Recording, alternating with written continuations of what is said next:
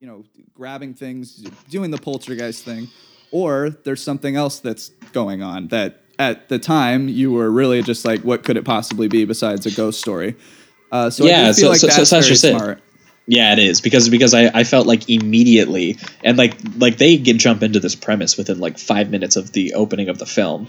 So like I was like sort of immediately engaged on like, okay, so is the doll alive, or is there a spirit in the house controlling the doll, or Right. is this just something else, something weirder with the parents? And I Right. was like so you're kind of wondering. You spend most of this movie like wondering, and the movie plays, you know, with you by like having scenes where, you know, you never actually see the doll move, but it has a little bit of like that Chucky quality, like before they actually reveal that the doll can move, of like strange things happening and there's a doll sitting around and you're kind of like, what the fuck's going on? So like, you know, despite the fact that that segment of the film maybe goes on a bit too long, I mean, there's only so many scenes you can watch of like girl walks through the spooky mansion and is Sees like, the doll. what is going on? Oh no. Like, Yeah. so it has a few too many of those, but I will say that like the actual, you know, the way that they deploy it is stronger than I've seen in other films, and like suits some of the story, and especially the way that they kind of like dole out the information. Like I was really creeped out by the performances by like the parents, and when they eventually say that they're leaving her alone with the doll, and like the mom goes up to her and says, "I'm so sorry," and like, don't upset him, because, you know, he'll lash out at you or whatever, and you're not sure like what they know, or like, because at first you think like this is all they're doing, and then you realize that maybe something in the house is controlling them, and so like it kind of shifts what you think the like what's happening is, and it constantly complicates it by being like, oh, like for a little bit I actually thought it might be the parents, and then the parents seemed genuinely freaked out, and then I had to reevaluate. I was like, what the hell is going on? And then they have that scene too where they kill themselves together with Yeah, the rock. and you're like, so it whoa. establishes right away, like, well, not right away, but like, I don't know, half hour, 45 minutes in, that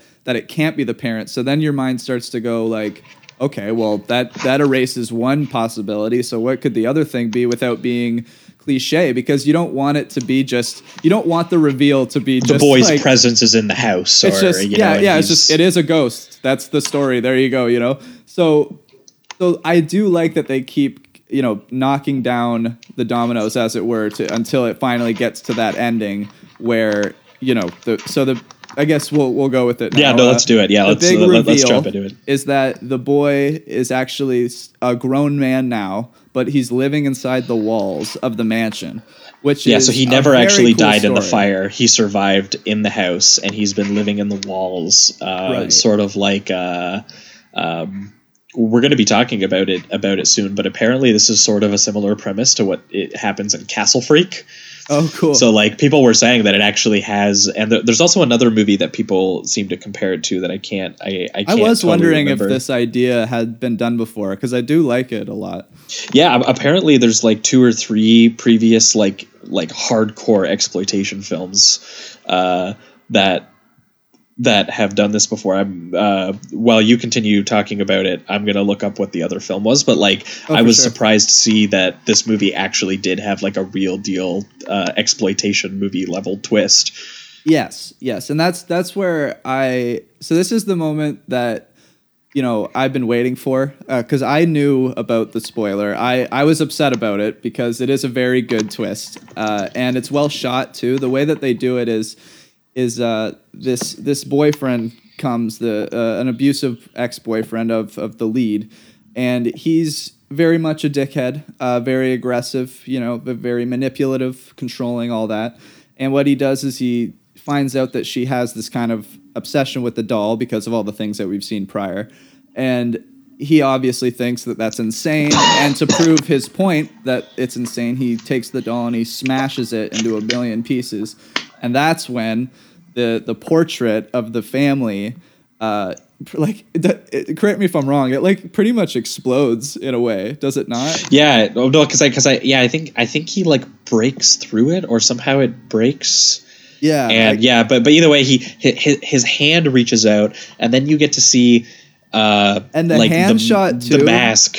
is great because he does this creepy thing where he takes out his hands really slowly and then like curves his wrists and then grabs the wall. It almost seems very like, and he's lanky, so it seems very Creature-esque, which I enjoyed as well.